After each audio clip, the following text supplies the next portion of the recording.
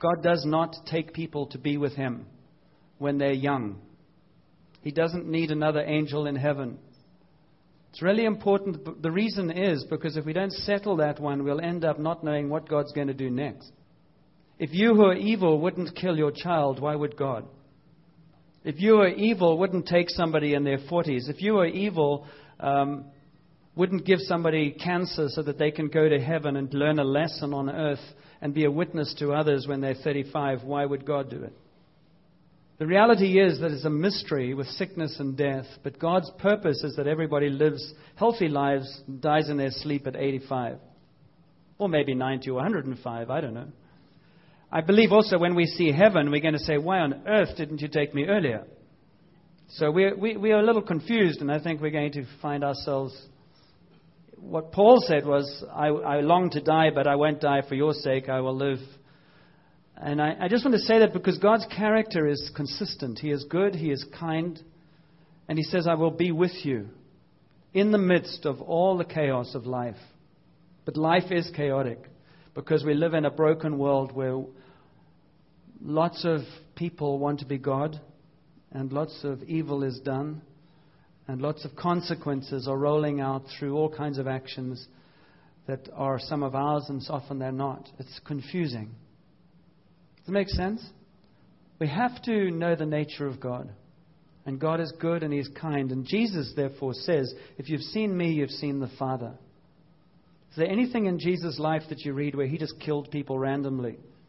In fact, His disciples wanted to burn down the Samaritans because they didn't want Him to come into His village. And Jesus said, no, you don't do that. Peter wanted to cut off somebody's ear because he was about to take Jesus. And Jesus healed that man.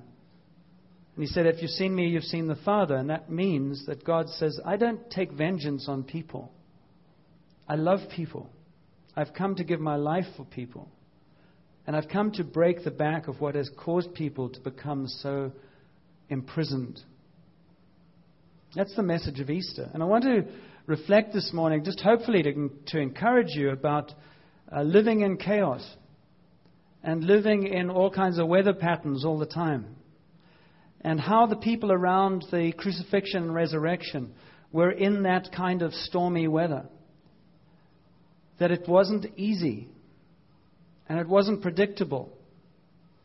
And I keep saying sometimes we're trying to shrink wrap God into this predictable, tame little puppet. All we want Him to do is keep me out of trouble and make my life happy. And that God doesn't exist.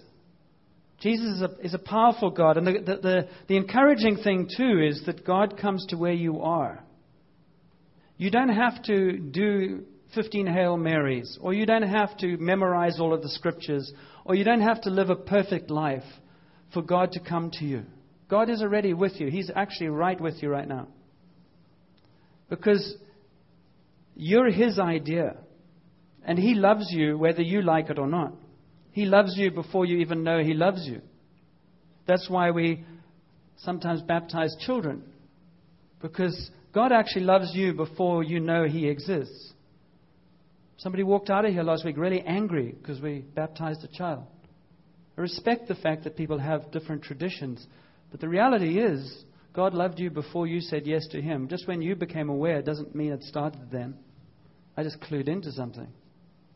So the good news is that God meets you wherever you are. So He meets you where you are right now. You don't have to jump through any hoops to get to Him because He comes to you. And the question is, what do I do when He comes to me and how do I know He's with me? The confusion of the cross with the friends and the family. When Jesus was baptized in the Jordan and when the Spirit came on Him and said, this is my Son whom I love and in whom I'm well pleased, everything changed. Life wasn't normal after that. Jesus began to heal. Why did He heal? He demonstrated the presence of God on earth as in heaven. There is no sickness in heaven. There is no anxiety in heaven. There's no violence in heaven. There's no trouble in heaven. So He says you can have the gifts of the Spirit, which are love, joy, peace, patience, kindness on earth as in heaven. The way is you're going to get those kind of gifts is from the inside out. You're not going to get it from the weather patterns. So when it's raining and you say, oh, I can't smile because it's raining, well, let Jesus give you some sunshine on the inside and smile, because otherwise your life and everybody else around you is going to be miserable. We've got to find a source of life that is not dependent on the circumstances around us or the people around us. Now, of course, we're not perfectly able to do that, but we can do it a lot more. We should be people, actually, who are never offended by anybody. I mean, why should you offend me? I am only offended when I am the center of attention. I'm only offended when my issues are front and center. They're the most important. But what happens if you can't offend me? I love Graham Cook said, I don't have any enemies. What happens if you can't be my enemy? And somebody came up to him and said, well, I don't like you. You did this and that. And he said, you're my enemy. He says, no, you're not. And the guy, they had this big argument. And he said, well, I'm just choosing to be your friend. What happens if you can't be offended? Why? Because I don't go to a place of offense. We just go to a place of what's happening here. And you can't know the living God without struggling with yourself. Because God is offensive. Why? Because He's bigger than I am. So He offends my paradigms. Do you understand that? If you're going to know God as real, He's going to challenge some of your paradigms. In other words, He's going to say, the way you're thinking right now doesn't actually line up. So we're going to have to work out how to change that. How do you change paradigms? How do you change the way you think? How do you change the worldview? How do you change how you see God? It's really quite simple. You just ask questions. Why? Why? One of the biggest curses on our culture right now is we're so passive. And we don't ask questions to find answers. We sort of take defensive positions so quickly. And so we don't grow, we don't learn, we just sort of declare what we don't like. And if you look at what happened around the death and resurrection of Jesus, it was totally confusing and offensive to His followers, because His followers had thought they were following this guy who was going to liberate them into a whole new Israel. And their paradigm was, you're going to lead us into political freedom from the Romans who have oppressed us for hundreds of years. We don't even know what freedom feels like. And it's a violent culture. And Jesus says, well, I've got to die in order for you to live. And they have no clue what that means. Would you? I wouldn't know what He was talking about. And God didn't sit down through Jesus and explain it all to them. He couldn't. They were going to have to walk into a discovery of something that was going to take a long time. So wherever you are is a good place to be. Have you seen that film, Heaven is for Real? Yeah, some of you? A few of you? You know, Heaven is for Real is where this little kid has this experience of going to heaven when he's on the operating table. His father's a Lutheran or Baptist minister in the States. There's no paradigm of God being supernatural. And it's a good movie in the sense that you see the struggle of the boy who comes back and speaks about things he shouldn't know about, including the death of a little sister that nobody had told him about. And you see the struggle of a traditional Christian church and family trying to make sense of the supernatural, which is bizarre, because they of all people should have actually been able to interpret it. But they didn't see God as being able to do what He did. They didn't see God as being able to go beyond what they understood. So this little boy came into this realm that made no sense. But he said, I had experienced heaven, and this is what it felt like and looked like. And I think very often if you look at your own belief systems, you look at the way you look at life, it can be so boringly small. God is just a bunch of stories, but the real world is me surviving on my own. But what happens if it's not because of the resurrection? The disciples had to learn that. There are three gardens. I'm just running through this quickly. There are three gardens in the Bible that are very important. The first garden, the first Adam walked with God. And he walked with God, and he was created in God's image, or half in God's image. And Adam and God were in the garden. God said, this isn't enough. You need Eve. Now, he didn't know what Eve looked like, and then he saw and he said, you're right, I do need her. Sometimes you don't know what you need until God reveals it. Some people say, it's just me and God. And I always go back to the Adam and Eve story and say, no, God actually doesn't like being with you on His own. You need somebody human. We need human beings around us to make ourselves, to enable that whole purpose of creation work. Because when Adam and Eve were present, they were created in God's image, male and female. In the first garden, God created Adam out of the dust and Eve out of the rib. In the second garden, Jesus, the second Adam, wrestles with God in Gethsemane because he says, in the first garden, the storm clouds came. In the first garden, temptation came, disobedience came, and they were cast out of that garden. They were cast out of that place of intuitive, natural relationship with God. That's why none of us have an intuitive, natural relationship with God. It's something that has to be reclaimed. We bear witness in our spirits to the rebellion that took on. In the second garden of Gethsemane, Jesus wrestled on our behalf as the second Adam to yield himself to death, which was the penalty for sin and rebellion. He took on himself that wrestling in order to break the back of death, break the curse over humanity, that there would be a revelation of God's love. And so in Gethsemane, Jesus wrestled. In the third garden, after the crucifixion, it's the empty tomb where Mary comes and bears witness to the fact that there's nobody in this tomb. It's also interesting that the first person who bore witness to the resurrection was Mary. In the first garden, God creates man. In the resurrection garden, God has a revelation for woman because they're equal in His sight. But the women, getting to how do you deal with the chaos, the women, what intrigued me was Luke speaks a number of times about these women who travel with Jesus from Galilee. And I think in Luke 8, he says something about them. There are 3 or 4 of them, but they are women who have actually been set free.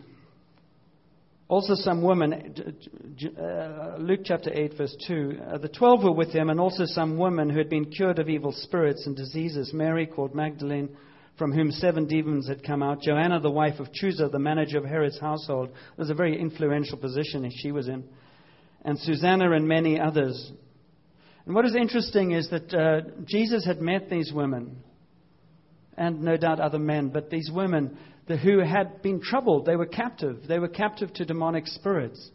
They were actually unable to live in the way that God had for them. They didn't even know what that looked like. And Jesus actually set them free from that. And we don't know what it was. It could be depression. It could be all kinds of things. Sexuality. It could be many, many things. And Jesus broke the back of the thing that was imprisoning them. And what's their response? Their response was, we've just been touched by somebody who has set us free, and I don't want to lose sight of Him.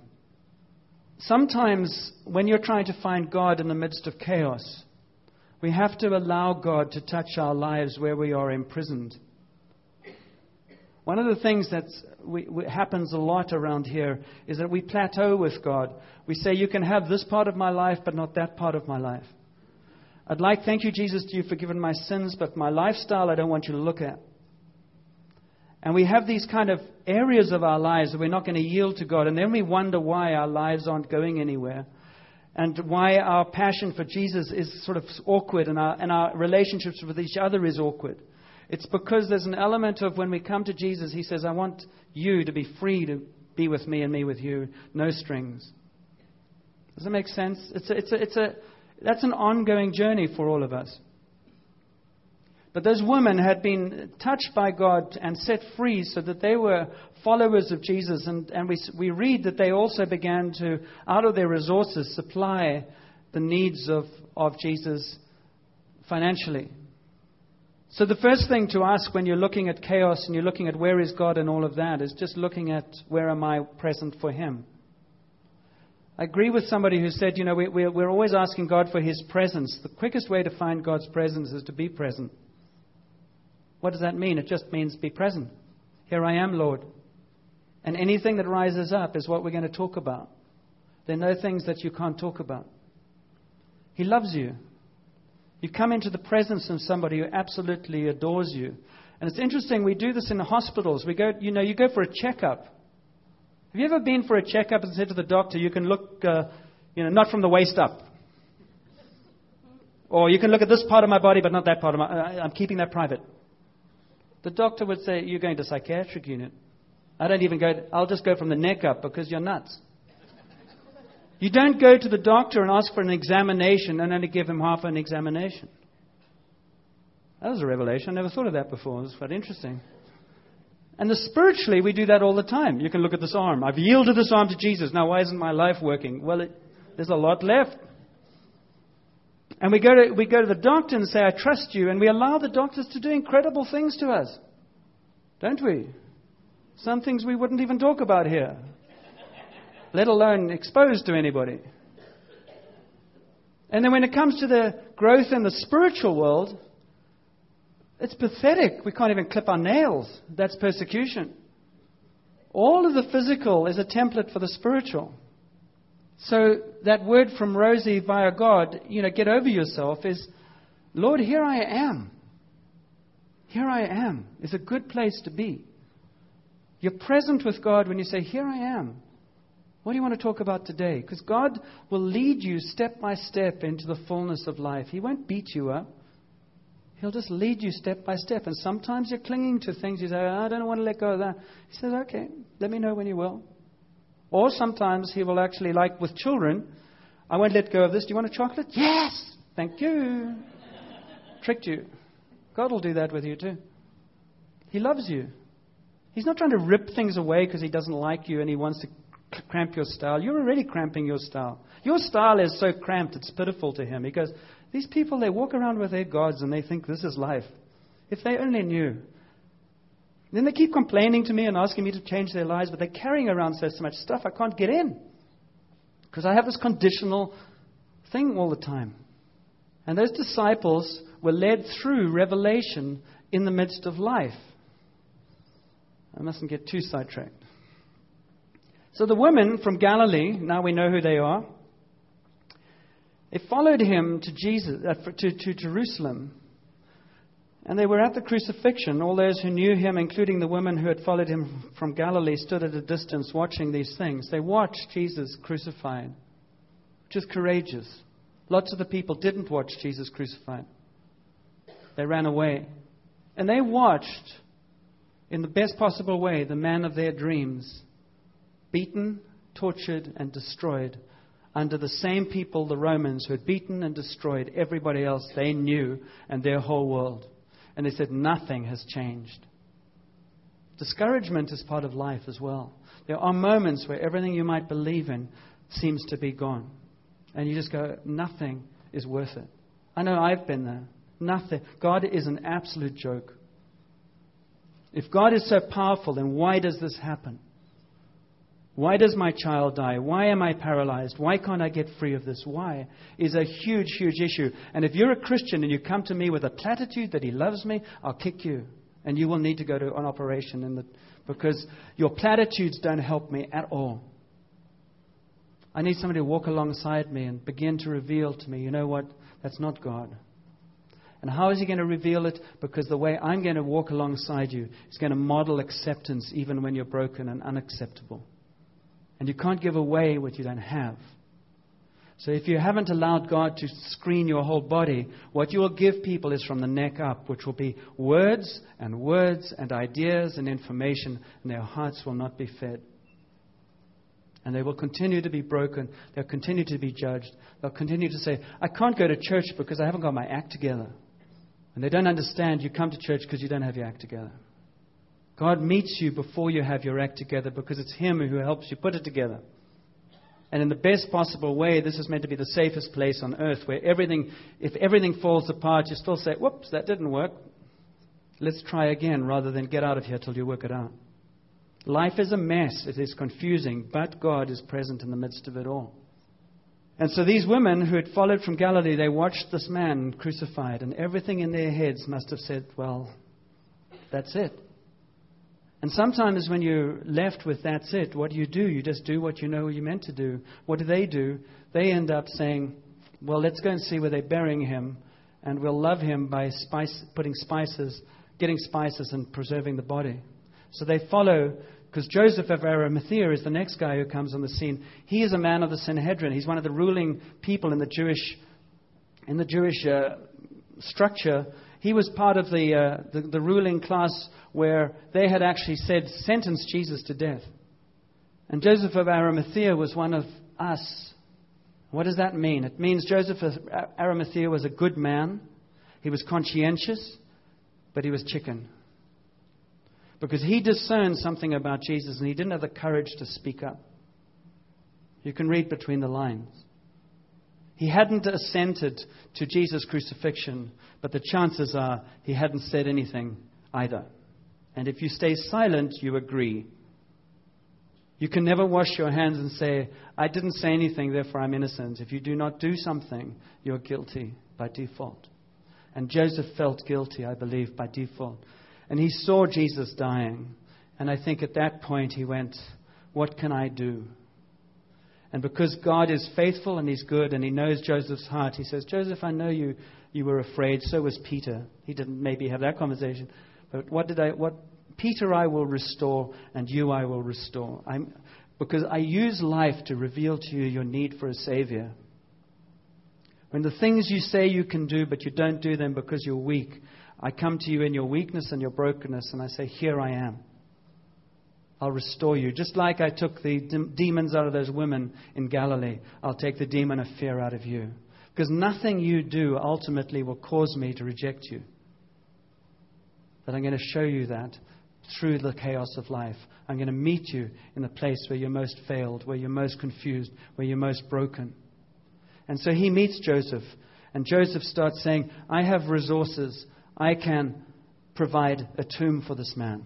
Joseph doesn't know that he's fulfilling the prophecy of Isaiah 53 that was written, recorded, embedded in the Jewish faith 600 to 800 years before Jesus was born. The detail of Jesus' life, death, and resurrection in prophetic words is astounding. He will die among thieves. He will be buried amongst the rich. And Joseph was rich.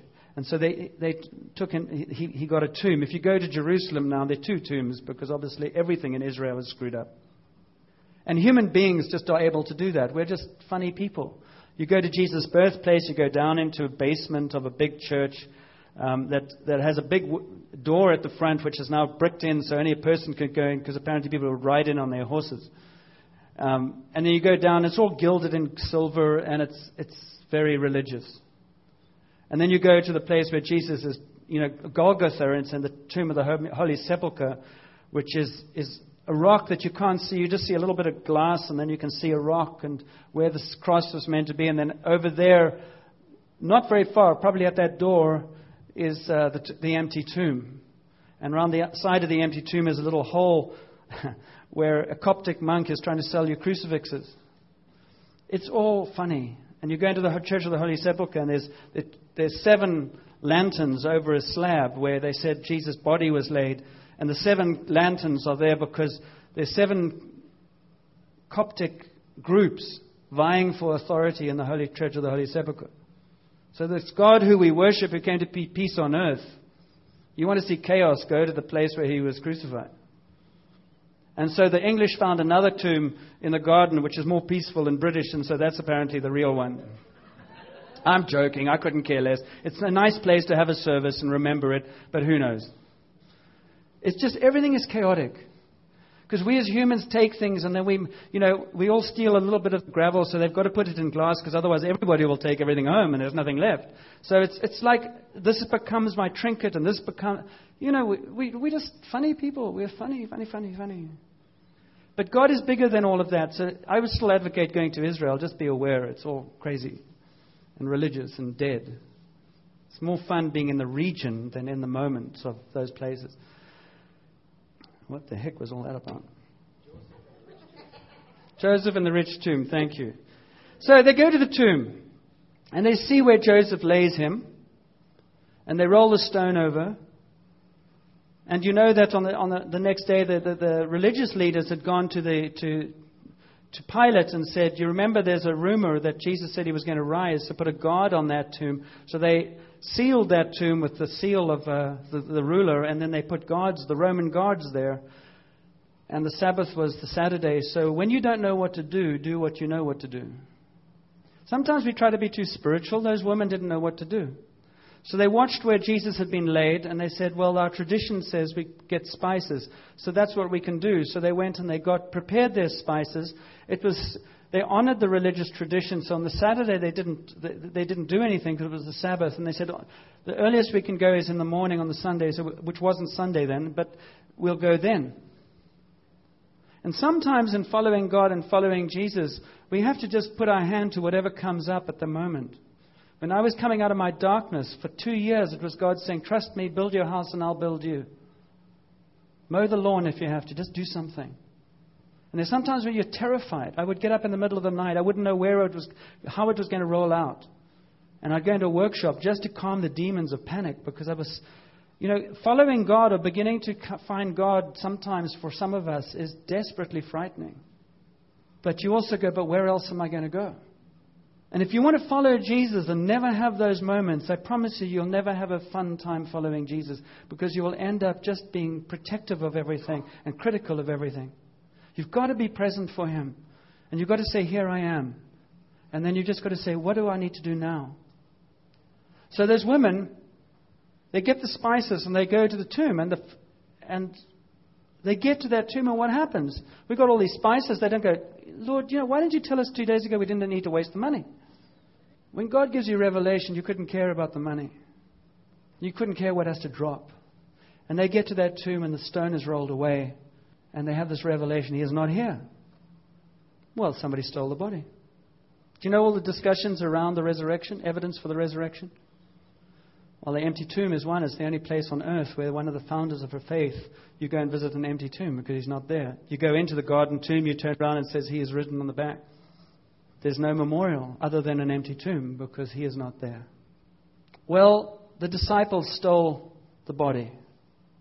Well, the disciples stole the body. If the disciples stole the body, why would they have died for something they knew was a lie? Because almost all of them ended up getting persecuted and dying. So one of the compelling things about Jesus' life and death and resurrection is there's huge amounts of evidence that demands a verdict, which is a book, that can actually build a very compelling case for the resurrection to be a unique event. You can't prove the resurrection because it would have to be repeated. And science is dependent on repetition. That doesn't know what revelation is. It doesn't deal well with one-off things. So you can't prove a virgin birth either, which makes it more believable. So if I was writing, so the disciples could have stolen the body, but then they would have actually probably, eventually somebody would have split. It always happens. If a bunch of people are implicated in a crime that isn't true, eventually somebody's going to say, look, Peter is a little mad, but we actually got the body. I'll show you where it is. They would have broken ranks at some point under the pressure that was put on them in the early years of the church. Well, then, if they didn't, why didn't the Roman soldiers took the body? The Roman soldiers who were on guard of that tomb would have lost their lives. Their lives were at stake. If that body was gone, they would be killed. That was the price for their incompetence. Well, maybe the religious leaders stole the body because they wanted to just make sure that they had a handle on this guy, Jesus, who they were afraid of something else might happen. Well, if the religious leaders stole the body, the easiest thing for them to do to quell the rumors that Jesus had written would be to say, excuse me, the body's here. It would have been in their interest to say, here is the body, that the disciples are deluded. What else is there? Can't remember. There's one that says, Jesus never died. He swooned and he got out of the grave and went to India. I don't know why he would do that, but it's very difficult to understand a man who's actually been flogged 40 times, hasn't had food or drink or sleep, has been crucified with nails in his hands and his feet, can actually rise from a grave, leave his grave clothes intact, roll away a massive stone, and then appear to disciples and say, life is cool. Walk through walls in his resurrection. What I'm trying to say is that this resurrection event is unbelievable, but there's a lot of compelling evidence for the unbelievable. It doesn't have to be a jump into the dark, a leap of faith into the dark. It is actually, there's very credible. So there are times when your life is in chaos and you go, I don't know what to do. And you say, a God who can actually rise from the dead under those circumstances is the same God who says, trust me, you can trust me in your circumstances, because I'm able to do exceedingly more than you can imagine. How unbelievable is your God? If you believe in the resurrection of Jesus, then anything is possible. Jesus, in his resurrection appearances over 6 weeks, appeared to over 500 people. Paul talks about it in Corinthians. He walks through walls and he appears to his disciples. And maybe the most compelling evidence is the transformation of the lives of the disciples. That a guy like Peter, who was afraid and timid and was not able to follow through on what he said he would do, within 6 weeks was standing in a public arena, possibly exposing himself to death and saying, "This Jesus who you crucified is alive, and I bear testimony to him." And all of the disciples did that. And they eventually all, most of them except John possibly, went to their deaths over 20, 30 years for what they had seen, witnessed, and borne out to be true for them. Furthermore, they began to actually experience the Spirit of Jesus working through them, healing the sick, and giving them wisdom which they didn't have.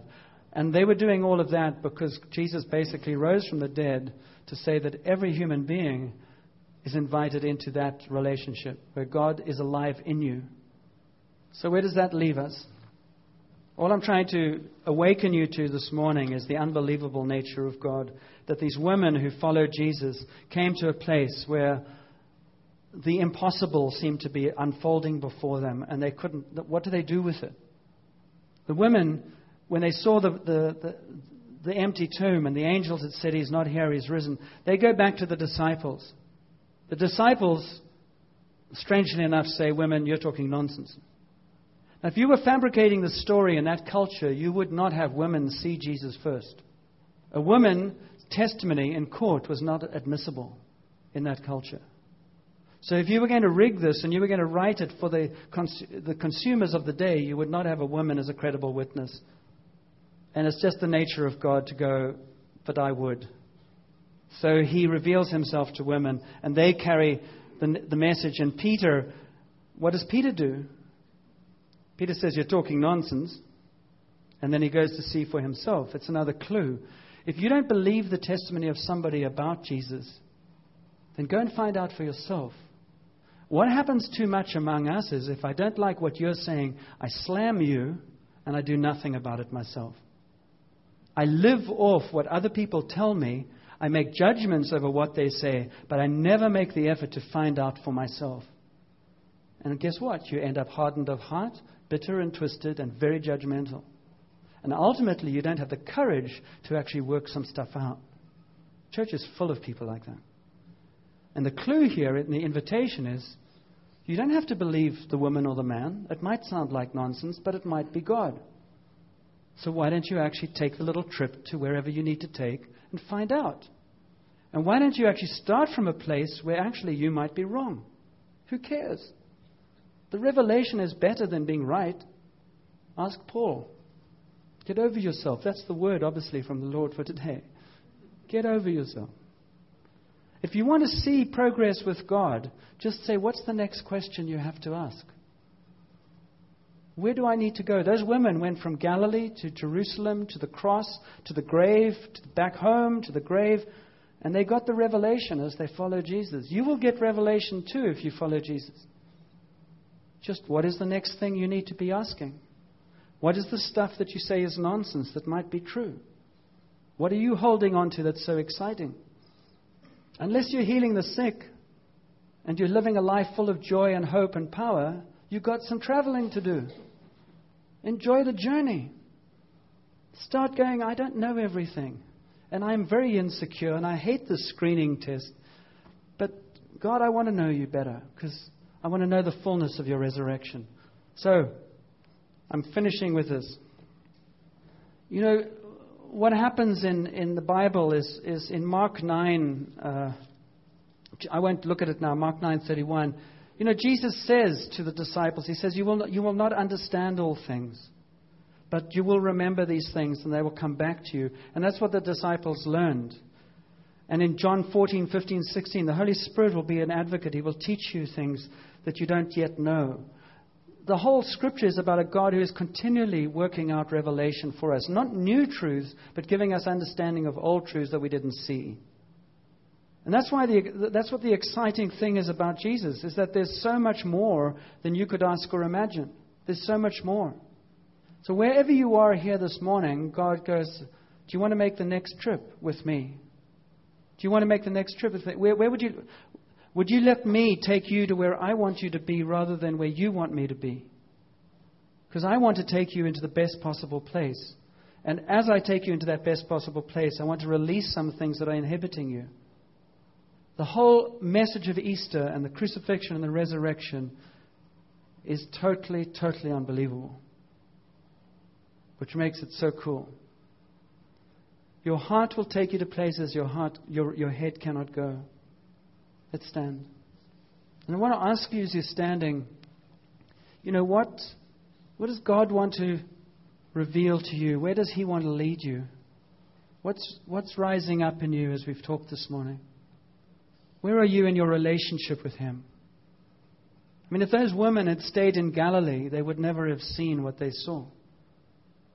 They would have stayed in Galilee, they would have heard on hearsay, but they would have never entered into both the pain, the suffering, and the joy without making the journey. I mean, you can live off other people's testimonies, but you can't really grow under them. You can live off the adventures of others and the stories of others, but you will never come alive under them. You've got to make the journey yourself. And so the core of what I'm saying this morning is that God is a God who is unbelievable, and He's able to do exceedingly more than we can ask or imagine. And there are times when we come to the tomb, and the tomb is where we lay our stuff. That is as far as we can go. And God has a resurrection for us. And I think one of the things He wants to release among us this morning is resurrection faith. And so as you stand here, what is the tomb that you're aware of? In other words, the invitation this morning is, what is something that you've given up hope on, or something that would need a miracle? Because God wants to meet you there.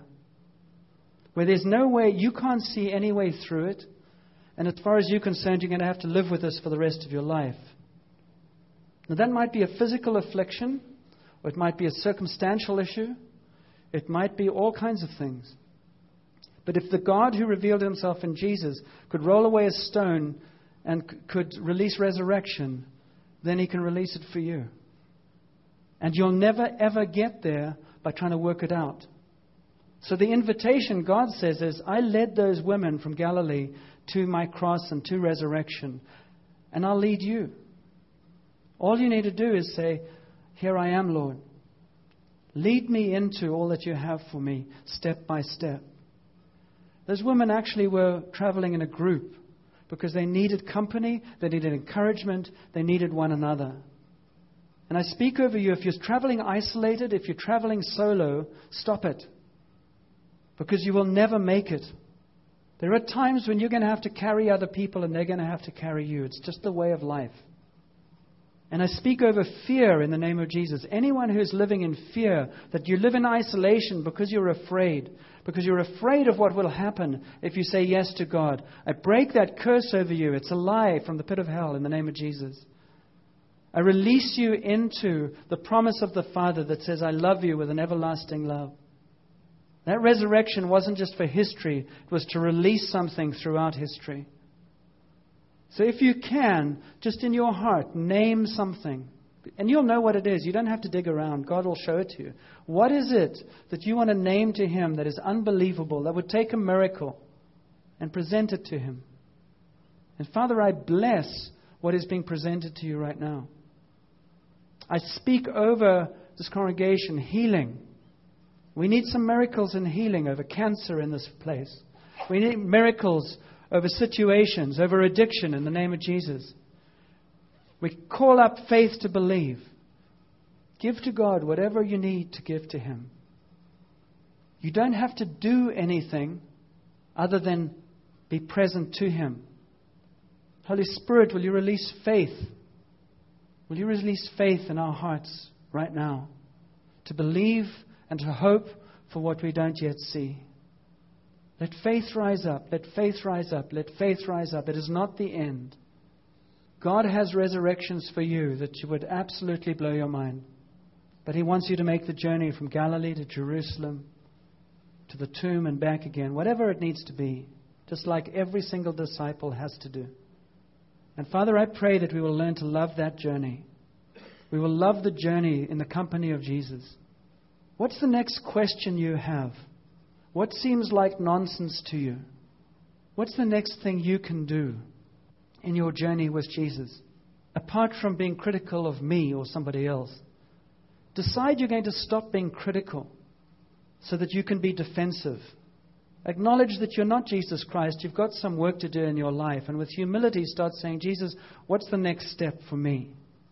And I bless that, Father. I bless that in the name of Jesus.